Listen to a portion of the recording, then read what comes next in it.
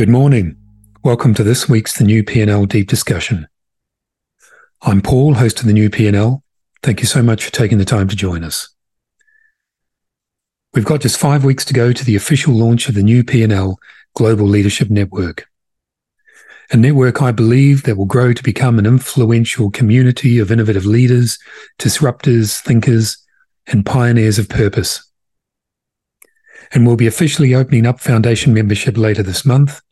And as part of that, we'll have a very special offer for all of our new P&L listeners. So you can keep listening to the podcast for updates, or just email me at paul@Principles in Leadership to find out more. And we're also looking for foundation sponsors for the new P&L Global Leadership Network. So if you think your values align, and this might be something you and your business might like to get involved with, again, just email me at paul@principlesinleadership.com. This week's guest is the awesome John Oswald, a business design pioneer with a passionate commitment to sustainability.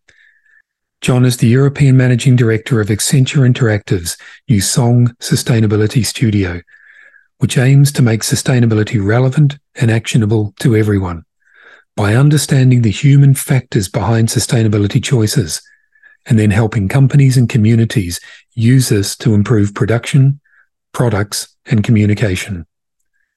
So John, a very warm welcome to the new P&L. Thank you so much for taking the time to join us. Thanks very much, Paul. Happy to be here. It's my pleasure. Perhaps if we just start with you giving listeners a quick introduction to you, what you do and who you do it for. Sure.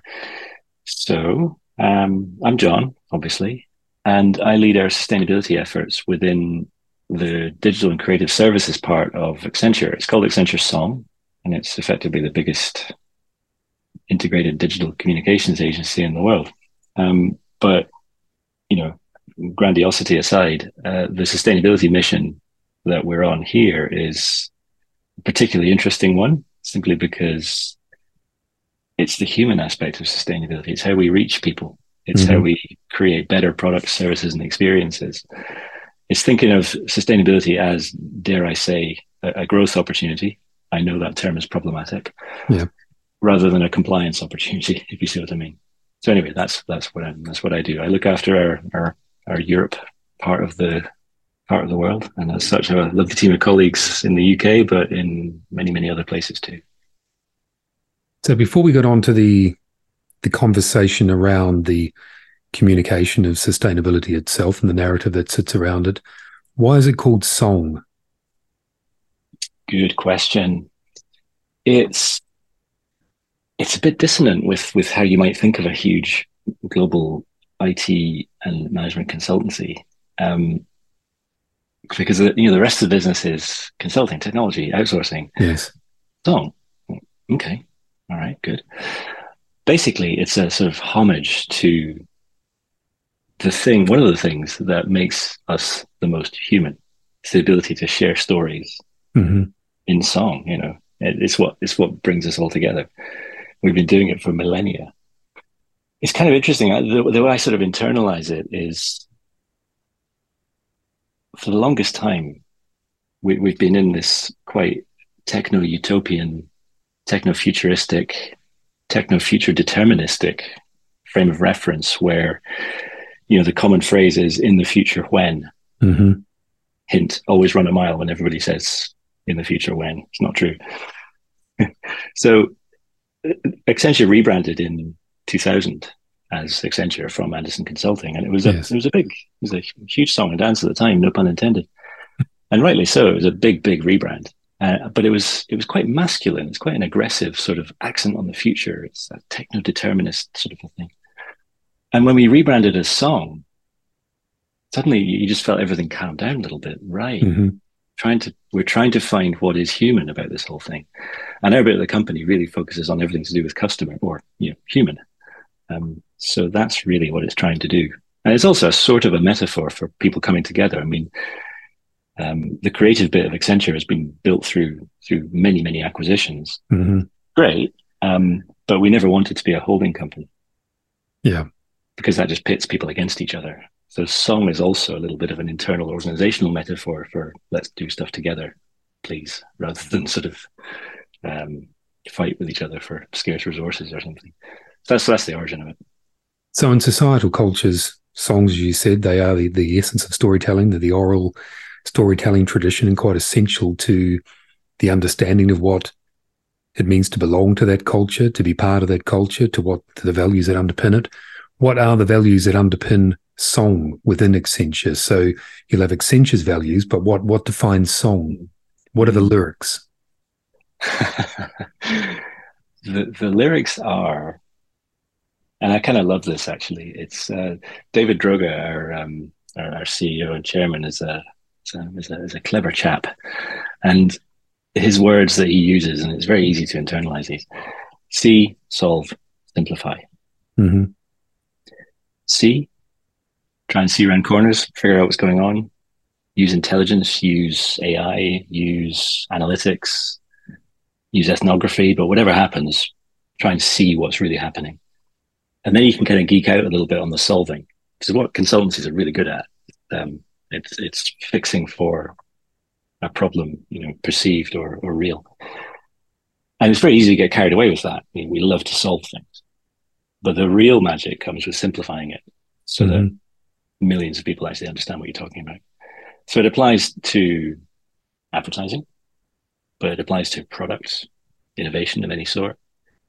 And it also applies to technology, really. If you make technology simple, then people will use it and it will have societal benefit. If you don't, nobody uses it, or it becomes the preserve of the elite or whatever.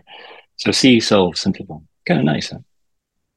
It is. So I'd like to explore a little bit more around that, because to see, to solve, to simplify requires curiosity, because Yes.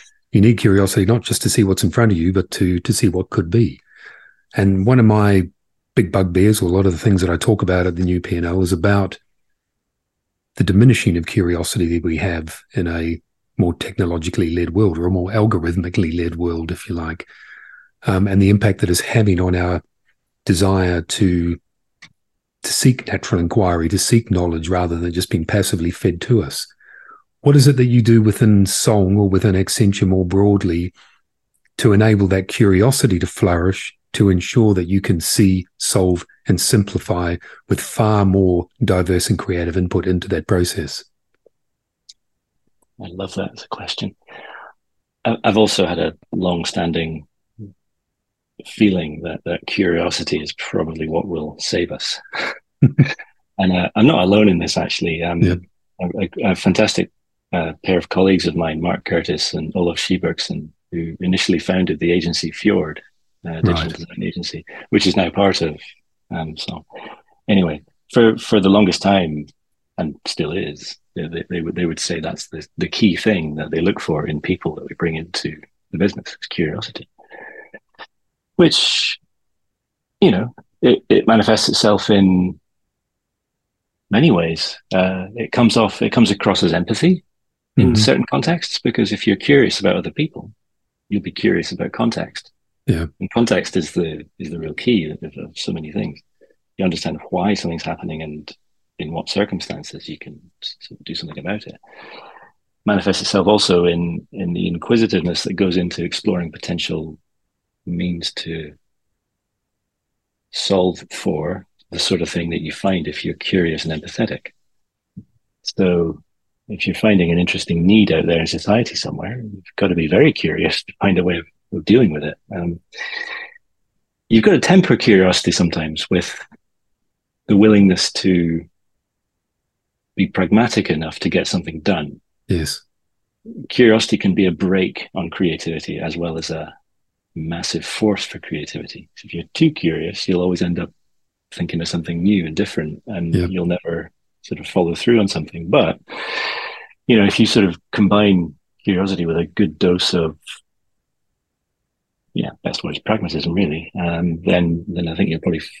And look, when you get into sustainability, there's enough needs, problems, aspects of what's going on around us that require intense curiosity to sort of get to the bottom of and find root causes, and even the root causes of the root causes. It's massively important.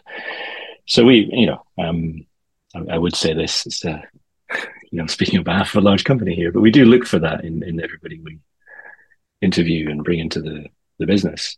We look for it in the partners that we work with and so on. That's an easy thing to say, but you know what it is when you see it. Yes. And you can spot a curious team when it's doing good stuff. We do this quite interesting thing actually. It's a Gallup tool that finds the sort of 5 keywords that sort of summarize your own personal makeup. It's been quite a fascinating sort of organizational discovery because people even put these in their email signatures. It's quite cool. Yeah.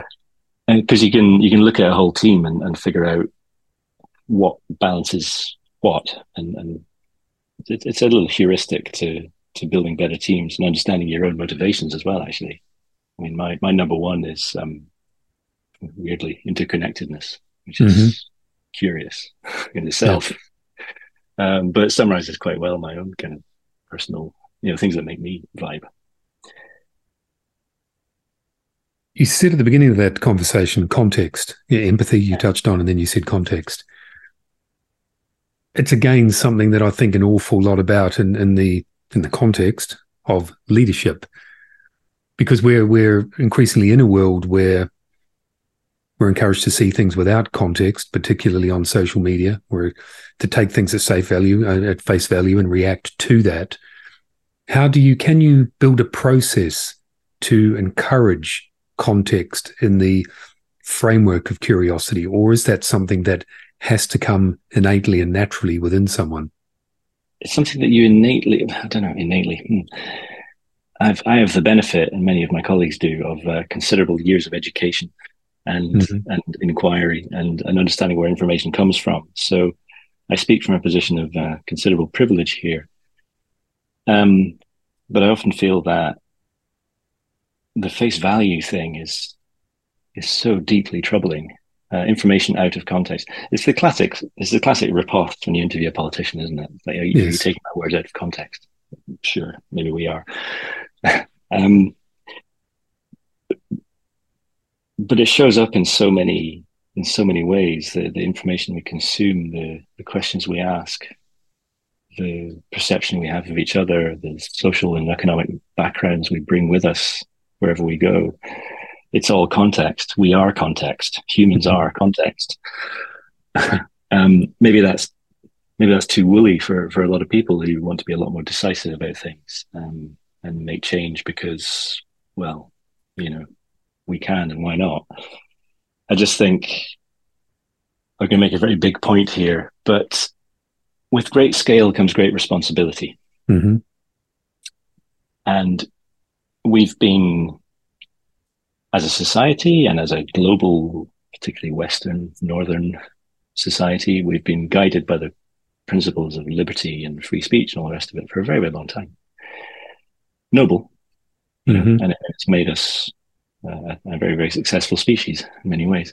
It's also made us an extremely unequal and extremely dangerous species. Yeah. And so when I say we are context, I think what I'm getting at is there are so many of us now, and we've made so many changes, and we have made so much change around us that I don't think we can any longer take for granted ideas of individual liberty and ideas of complete freedom, because it's not. It's the old philosophical debate of freedom to and freedom from. Yes. And context is, I think, one of those things that tempers our innate human desire to be free and to do what we want, because it reminds us that other people are there too. There's a planet here as well. There is nature around us. That is also context. We can't just sort of do what we want, because if we did, well, we have done, and look what it's got us. Now, if anybody, people listening to this might think, fantastic, he's like some sort of proto-communist or something. That's not where I'm going with this. It's just with great scale comes great responsibility, and that requires us to collaborate and understand context and use it to make decisions. Be curious, temper it with context, and so on. Do you see where I'm going? I do. And there's perhaps no bigger scale or responsibility in front of us than the environmental crisis, which is taps into the sustainability element of your role at Accenture, or at Song at least. And that is something that is often bereft of context, or certainly misunderstanding and misinformation around it. And I wondered, when you are, from your perspective, from the creative and marketing side or communication side, how do we rebuild that narrative around sustainability? I know when I've read a lot of the research that you guys have produced at Accenture, and it talks about, moving away from nudge because it doesn't work anymore. There's, distrust in politics. How do we reframe the narrative, in the words of Accenture, from belief to moving it into something where people are actively engaged in it rather than being passively nudged towards it? I think problem number one in the history of us trying to infuse sustainability into human endeavor, problem number one is we've kind of missed a few steps. Mm-hmm. We've been trying to get people to, quotes, change behaviors, be conscious of their environmental footprint, and make sustainable choices for decades. We've been trying to raise awareness of the crisis that is happening around us, and nothing quite seems to stick. And Yeah. when you talk to sustainability professionals who've been doing this a lot longer than I have, there's nothing new under the sun. We've tried everything. We've literally tried everything. And yet, here we are. There have been some interesting, very big tipping points, not the big environmental tipping points. They're Yes. catastrophic and horrifying to think about, but tipping points in terms of human understanding and societal understanding. And that's good. We've seen a lot happen. But we're still in the same kind of situation often. We're not seeing mass, as it were, adoption of sustainability or whatever. And I think it's largely down to the fact that we've kind of misunderstood the human element of it all. Mm-hmm.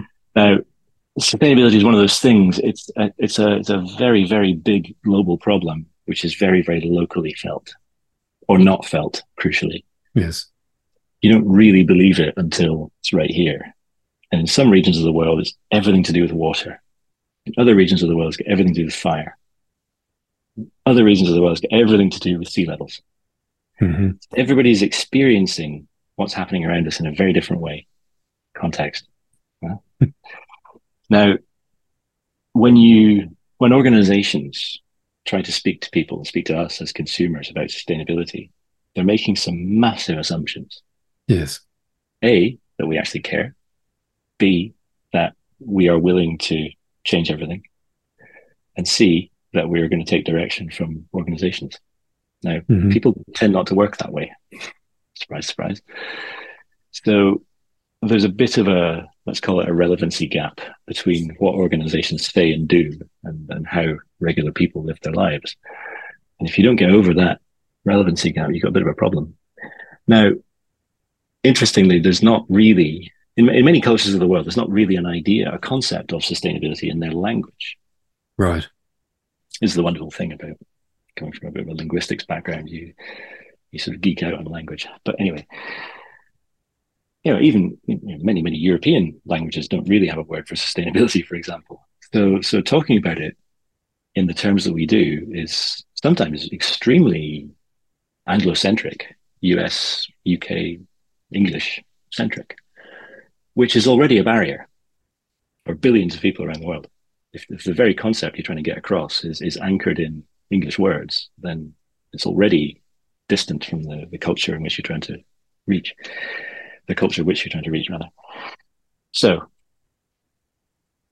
and point two of that is sustainability has come to mean and connote some very specific things, like people just go straight to solar panels, renewables, wind turbines, recycling, images of people with plants growing out of their hands, the sort of corporate images you get of biophilia and all that stuff. So it's become a meme, not in the sort of humorous sense, but it's become a shorthand for a series of behaviors which in themselves are limiting the scope of what actually needs to happen. Anyway, what do you do about it? Well, what you do discover when you talk to people about everyday life, in the research that we did here, we deliberately didn't talk about sustainability for the first like 3 months of this massive study we did across Right. 8 countries. And you talk to people about their daily lives, you discover they're motivated by all sorts of stuff. And people are innately a lot more, quotes, sustainable than we might think, which is great, actually. We just got to tap into it. Mm-hmm. Now, it's really the quite deep seated human values that make us who we are that drive change. It's not some organization saying, buy this product, it's sustainable, you know? So actually the best way to sort of reach people is to understand what those motivating factors really are. Is it a sense of self-fulfillment? You want to do something to find your place in the world? Is it a feeling of openness? Like there's a major life event happening within your family or something, and because of that, you're kind of open to new experiences. Or there's been a major thing just happened to you, and it's time to think differently. Is it your own sense of resourcefulness? You kind of innately want to keep something for longer. You Mm-hmm. cherish an object, you cherish an environment around you, you cherish your front doorstep. Whatever it happens to be. Anyway, if we tap into those things, we're more likely to find that people will make, quotes, sustainable choices. The trick is to just not necessarily use the baggage and the language that we've built around sustainability. We can get to the same outcome, and probably a better outcome, by reaching more people through the values that motivate them. That's our kind of guiding thesis here, and it's borne out by a lot of very multimodal, very different forms of research that we've been doing. It's a really, really interesting point, and you touched on right at the beginning that many cultures, many languages, perhaps don't have a term that defines sustainability. And then further on in that answer, you touched on something that I'd like to mold together. And I'm from Aotearoa, New Zealand originally. I have some Māori heritage on my mother's side, and it is quite intrinsic within Māori heritage, the relationship with the land and the natural and implicit and innate desire to look after the land, to protect the land. And I just wonder whether, in line with your point, whether there has been too much imposition in too many areas of sustainability as a term, rather than recognizing that it is an implicit way of thinking within many cultures. So we're trying to almost impose a term that sits above something that already exists within. And it's that disconnect that is creating almost, we didn't create the problem. We were in touch with the land. The problem was created somewhere else. Now you're coming back with a term to tell us to be more sustainable when we were like that in the first place. And I think there's almost it sounds like a ridiculous sort of circle, but I do wonder at heart whether that is part of the challenge, that we have a very blunt, generic instrument, a term, sustainability, to try and impose on a multiplicity of cultures that already have it at the heart of their thinking, not just at the heart of their doing. It's beautifully articulated, Paul. It's so true. We've seen this firsthand. Maori culture is one excellent example of it, but we saw it in many other places too. And it goes back to the human values thing. Tradition, respect for the land, for your people, is so fundamental to so many things. We seem to have this superstructure that thinks that sustainability means doing new things, innovating our way out of something. What if innovation was actually tradition? Yes. What if we went right back to the source? And which is why digging into those sources is so fruitful, because you discover what really motivates people. And even in a way that they probably don't even understand. They've just grown up in a culture where it's normal to have respect for one's elders, have respect for the land around us, have respect for the traditions that have made us. These are not retrograde, atavistic things that hold us back, in spite of how the Victorians may have taught us, but they are things that connect us, and they are things that make us who we are. And often they are things that provide much more of a sense of equality and balance with nature, equality with ourselves, and equality with non-human actors around us as well. And in many cultures, of course, there aren't necessarily words for what's the phrase I'm looking for? We tend to objectify things in the English language because everything that's not human is it. Yes. It's very homogenizing. It's very othering, actually, if you'll forgive the modern sounding word. And that's actually kind of, as a mental model, that's a fairly disastrous way of looking at the world. It's like we are human and the rest of it's just it. And in many cultures, of course, we have genders for objects. Yes. Which I think at some sort of primal level must make you think that I am connected with these objects around me, that I'm not separate from them. I love the term, I've heard this a few times, of species loneliness. Right. Where we've become so, quotes, advanced and separate from everything around us that, in our concrete and glass and steel environment, we've lost touch with pretty much everything. Now there's a mental health crisis happening all around us, as well as a deep-seated feeling that our economic structures just aren't quite working, and at the same time we're kind of disconnected from nature. Is that a coincidence? I don't know. A lot of what you're saying as well resonates with. I've forgotten the name of the author, but there's an absolutely terrific book, Braiding Sweetgrass. Right. And it's basically trying to find modern, quotes, scientific evidence for very, very long-standing Native American practice, belief structures. And the author is actually she's a scientist as well as belonging to a Native American community. And it's all there. It's all there to see, actually. Yes. Modern science tends to prove quite a lot of what we kind of knew thousands of years ago and still do.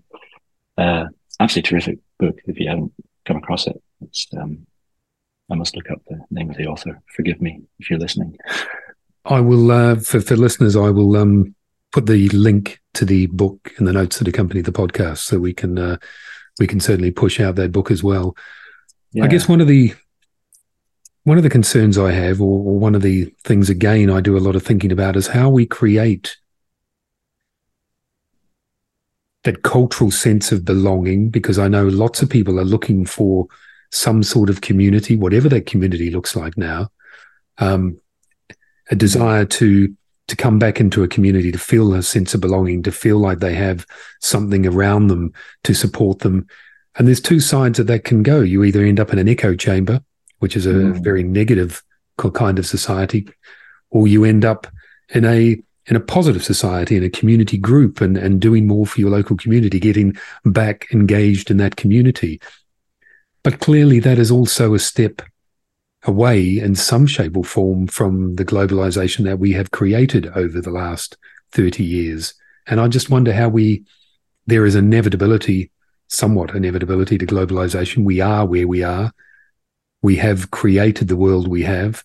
And how do we square those two circles, the desire to belong to something smaller, more intimate, more in line with our desires and our values internally, but also still look out figuratively and literally on that world and have that expansive view that leads to context, that leads to curiosity, and so on. I'd love to get your view on that from the research and your own personal view as well. Community and curiosity actually go hand in hand, I think. And we often look upon globalization as being a very homogenizing force, and it is on many levels. But it's also created platforms and communities, virtual ones, sometimes, often, which give a lot of hope, actually, to the opposite of what you're suggesting, I think. Yes. Globalization needn't be something that rips us away from who we are and where we live and what we're part of. It can give us new avenues to make connections and find other communities. And you see this repeatedly. People do find community in the weirdest and wonderfulest things Yeah. in an online world, a globalized world. And it's there's the word over tourism is being used a lot at the moment, and I totally get why. We are a lot more connected in that way as well, but equally, and in counterpoint to it, there's a lot of curiosity that's happening online and with virtual communities that find solutions to local problems, and disseminates knowledge and finds ways to help folks out. So there's always a sort of counterpoint to these things. And again, just to plug another podcast, actually, Alex Krotowski has been doing a podcast called or a radio show really called The Digital Human for years now, hundreds of episodes, and it's a phenomenally good exploration of the things that make us human in an online and an offline world. And she's exploring really what are the patterns in digital that reflect some of the more deeper seated human behaviors around us, and sort of vice versa, actually. And you discover some fascinating things.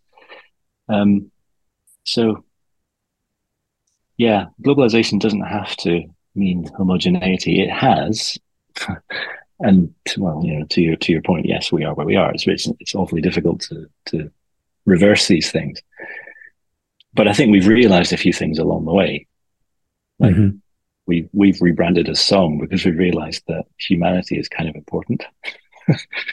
I think many societies, and COVID was a real wake up for a lot of people. We've rediscovered many things that we discovered were desperately important and which had gotten forgotten a little bit in all the noise and busyness around us. So one thing I really want to explore a little bit more is, I know you talk in the literature on the website and so on about human-centered sustainability, and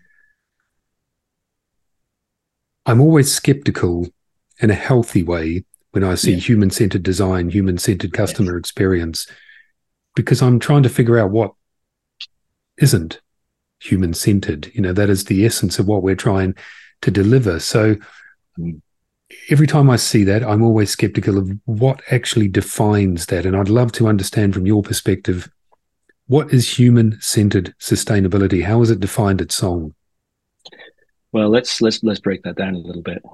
I'm also a bit skeptical about the whole human-centered design rhetoric.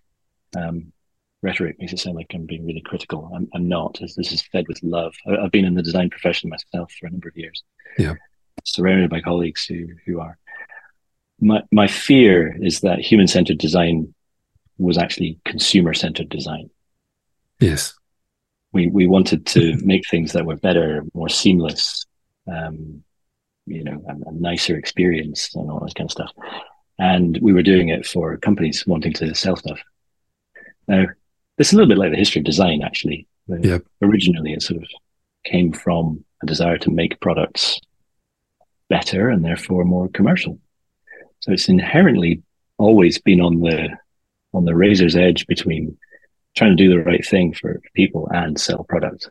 It's commercial, not commercial. Anyway, where am I going with this? So human-centered design, I think, went down a path, particularly the last 7 years, of consumer-centered design. And it's sort of, in many instances, has become a little commoditized and has sort of lost its way a bit. However, there's so many talented and motivated designers who try and see the world a little bit differently. And to think of human centricity is to limit the scope of what a design mindset can achieve. And there's more and more effort going into reframing design as something that tries to restore balance between people and planet and profit, of course. And there are ways of doing that.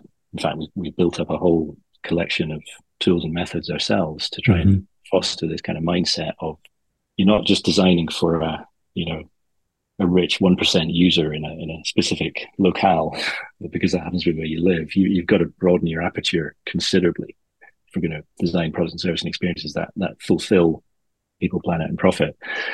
So there are techniques, and we've gone to a whole lot of effort to sort of codify that within Song. And I think it's led us to, I couldn't really summarize it in a pithy sentence for you. And I hesitate to use terms like planet-centered design and, all that stuff, because I think it just sounds a little bit too grandiose. Yes. And it can be a bit immobilizing because it's like too big. But human-centered design, when it comes to sustainability or human-centered sustainability, is us trying to find ways to help organizations help people do the right thing. We have, and I could go into the origins of all of this, but it's probably quite well known. The whole notion of carbon footprint and making it an individual's problem is fairly problematic. Yeah.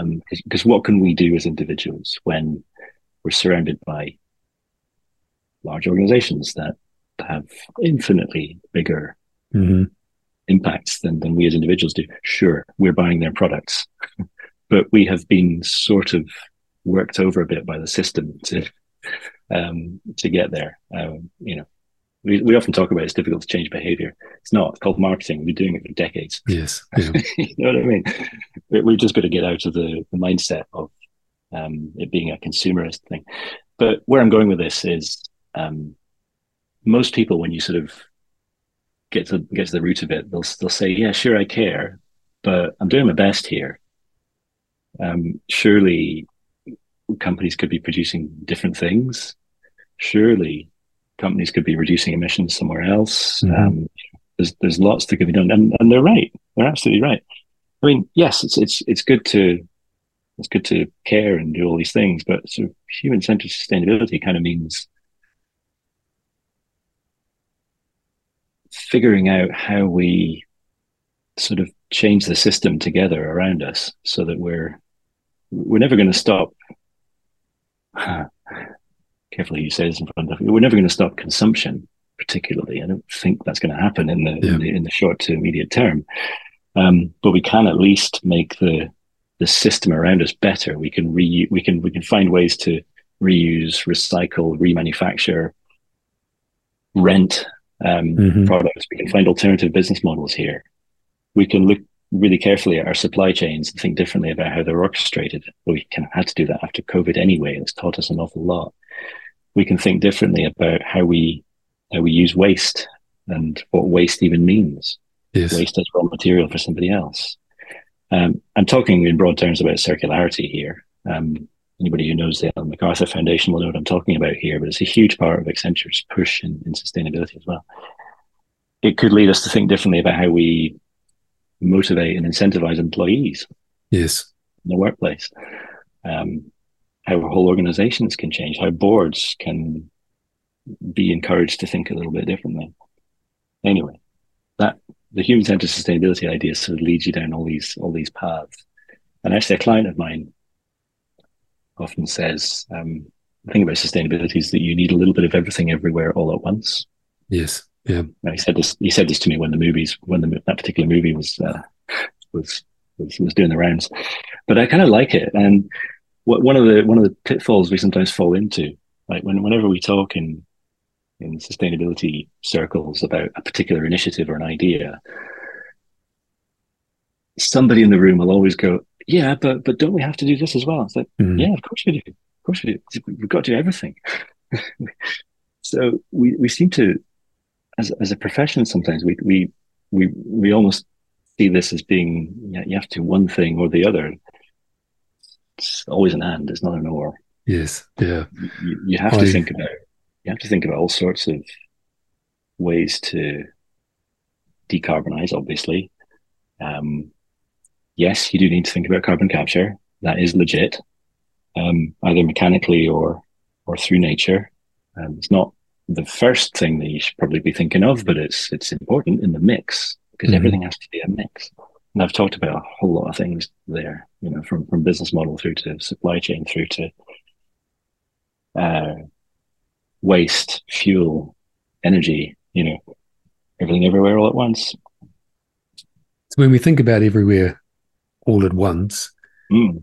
what is the biggest challenge that we face in regards to sustainability or our commitment to it? Is it one of consciousness? Is it one of intention, both individual and collective, organizational?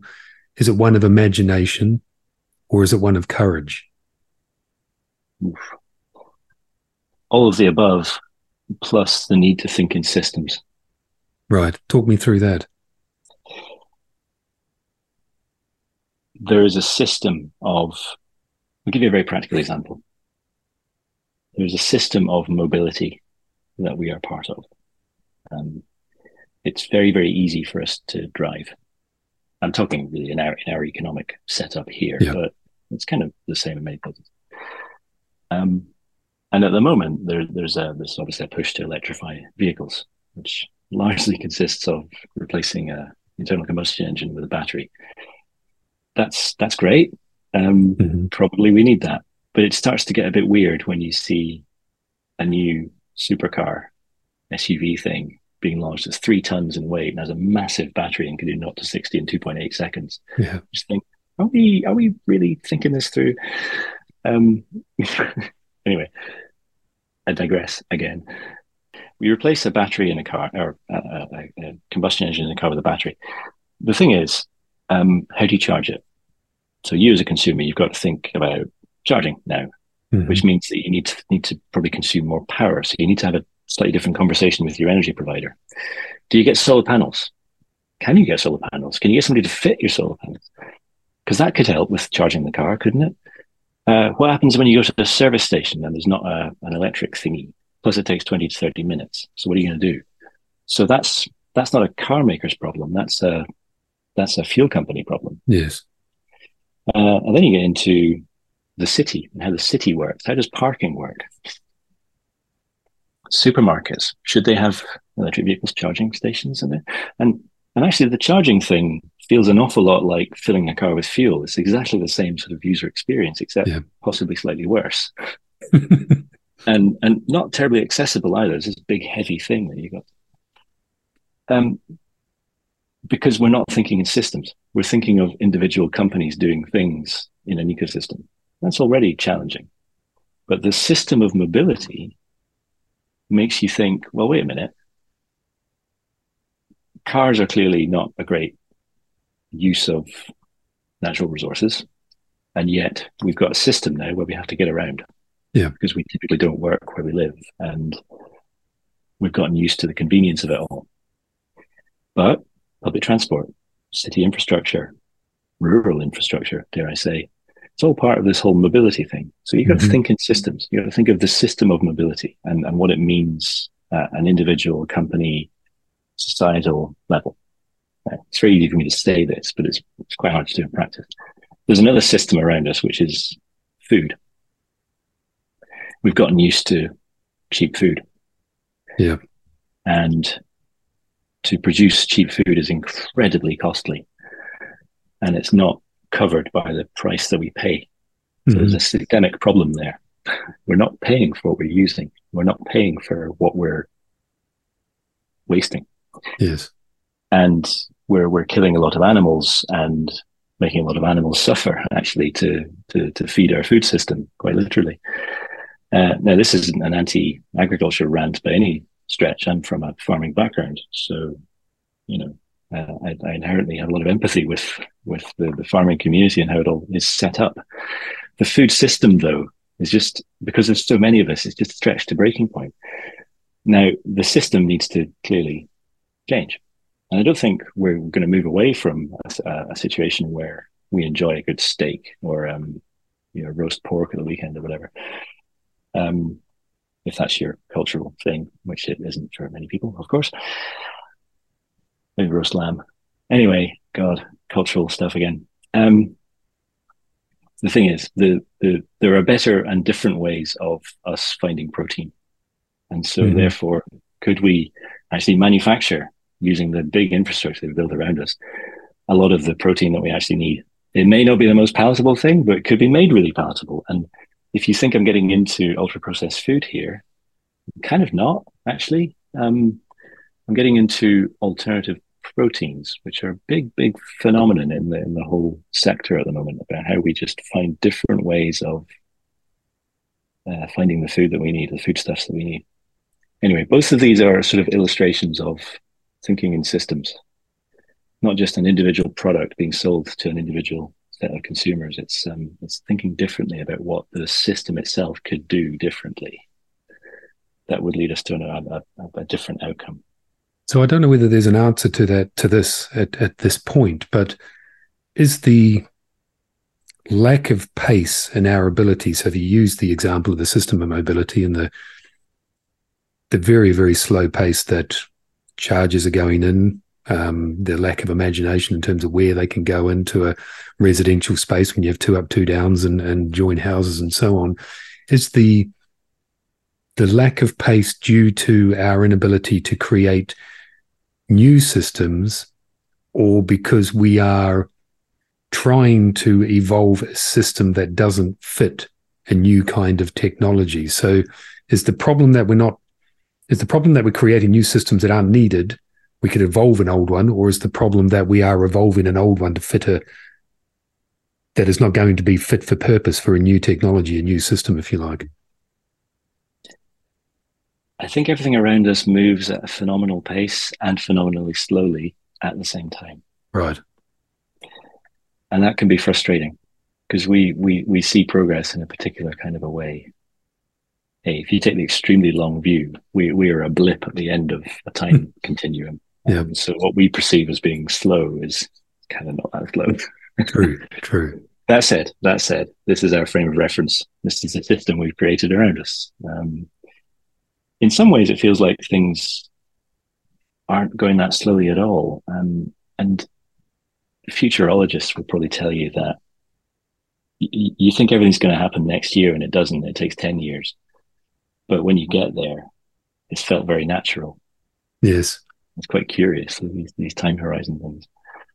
I think a lot, though, of what holds us back is the economic system, the big system around us, of the way companies are monitored and measured and financed and managed, the shareholder economy, the way in which country budgets are run, the fact that our political cycles are so short, really, in comparison with the major shifts that we need to make.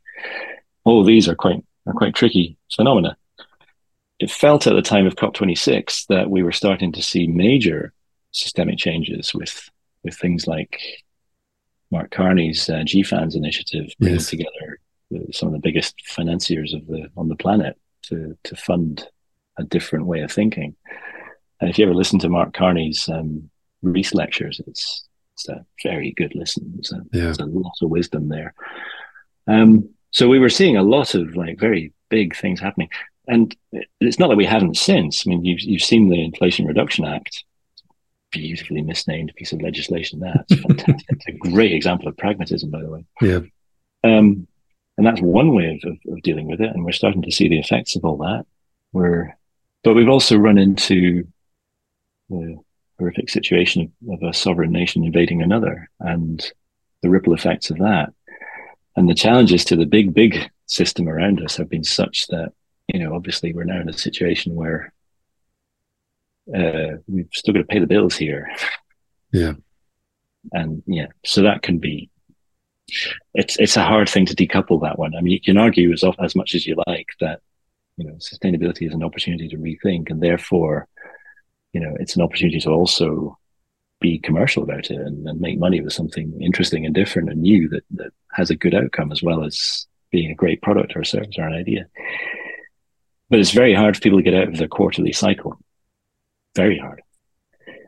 And I have a lot of empathy for the organizations we work with who are just trying to just knuckle down and survive and make sure that, they're not having to make really difficult social moves in their company to, lay off whole workforces, because these are the sort of stark options that face us. But this is to illustrate the point, really, that the economic system we're in is not exactly conducive sometimes to the very, very long term thinking that needs to happen. But it can happen really quickly at the same time. We've seen it before. We saw it when Cape Town nearly ran out of water a few years ago. We saw it on a massive scale when COVID hit. Yes. Sometimes a lot of stuff is actually possible. And Yuval Noah Harari has done a lot of thinking about this and Yes. worked out the actual economic cost of decarbonization and net zero, and it's not as much as we think. Yeah. So maybe we'll get there. And if it feels slow, it's just because a year feels slow to us. But generations come and they go, and this is something that we talk about in my team sometimes, where we are probably going to be solving for things now that we will never see because we'll be dead. And that's okay, because some things take longer. And that's not something that shouldn't demotivate, shouldn't demoralize. It's just we have to be thinking of a different legacy here. Do you think that last point there is, in a sense, part of the problem, that we see sustainability as the problem to be solved rather than the solution to many of the problems that we have? And maybe one of the fundamental failures in the narrative of sustainability over the last 20 to 30 years is that, the words like it's a crisis and all those other things, and I know why they're used, but actually it's an opportunity to sustain and grow in a positive sense. It's the solution to the problems we face rather than the challenge to the life we have. I think you may just have hit on a beautiful way to sort of not conclude the conversation, but bring it to a bit of a crescendo here. I haven't really thought of it in that way before. So sustainability not as a problem to be solved, but as a solution to the problems around us. Yeah. That's a very good way of looking at the world, actually. Because you're right, the whole discourse is taking the shape of, we're in the shit, what do we do about it? We have massive issues, what are we going to do to resolve them? Rather than, we have societal problems, etc. Thinking in sustainable ways. Yes. Is there a way out of it? Yeah, exactly. When I did the research for this, I noticed that you are quite an avid book reviewer. And so I just wanted to end on a more personal note. I'd love to understand from your perspective a book you've read recently and a key point you took away from that book and how it is influencing or impacting on the work you're doing right at the moment. Wow. See, at this point, anybody who reads quite a few books is really scratching their head. Part of them is sort of thinking, "Oh my God, what are people going to think if I say that?" Or it's like, "Oh, let's find something that's like really profound that I read maybe 3 years ago. I'll pretend like I read it last week." Instead, I'm going to mention a text which was written in the 1930s. Mm-hmm. That I've come back to a lot in the last probably 5 years. It's not something I read recently. It's just something that's always been in my sort of cultural environment. And it's a text called the Desiderata. And people think it's a religious text, and it sort of is, and I'm not sure it is. It's very spiritual. And I think I first saw it in our house when I was growing up, and I thought it was some sort of ancient monastic thing. But like I say, it's a text written in the 1930s, and it has so many little bits of wisdom in it, which I keep coming back to. Yeah. The first line is, "Go placidly amid the noise and haste, and remember what peace there may be in silence." Oh, I love that. And you just think, yes, need a bit of that. Go placidly amid the noise and haste. And then there are other bits which say things like, many fears are born of loneliness. Yes. And you just think, oh my God, yeah, that's quite profound. Almost every line in the Desiderata makes you stop and go, well, yeah, I see where you're going with that. I'll include a link to that as well. Mm. I was watching a YouTube video the other day of Frank Zappa, the old musician, Mm. 60s and 70s, and he was talking about his experimental guitar solos, and it's something I've taken his quote and put it in something quite recently. And the interviewer asked him about his guitar solos because they were never the same, and he talked about how others, are note perfect and they go in every night and they play that tune exactly. But he said, for me, it's a game. We have a piece of time and we get to decorate it. And I thought it's a wonderful metaphor for life, isn't it? We have a piece of time and we get to decorate it. Hopefully in a way that future generations will look at it Exactly. and go, that's great. Yeah. John, it's been a real pleasure to have you on the show. Thank you so much. Thank you, Paul. Absolutely fantastic conversation. I loved it. Awesome. Thank you. If you'd like to learn more about the work John and his team do at Accenture Interactive's Song Sustainability Studio, check out the links in the notes that accompany the podcast. And if you've enjoyed this or any of the other episodes of the new P&L, please do take a moment to rate us or review us. It all helps with our ratings and our rankings. And I invite you to join us again next week for the latest episode of the new P&L to the point. So finally, I'm Paul, host of the new P&L. Thank you once again for listening and have a great day.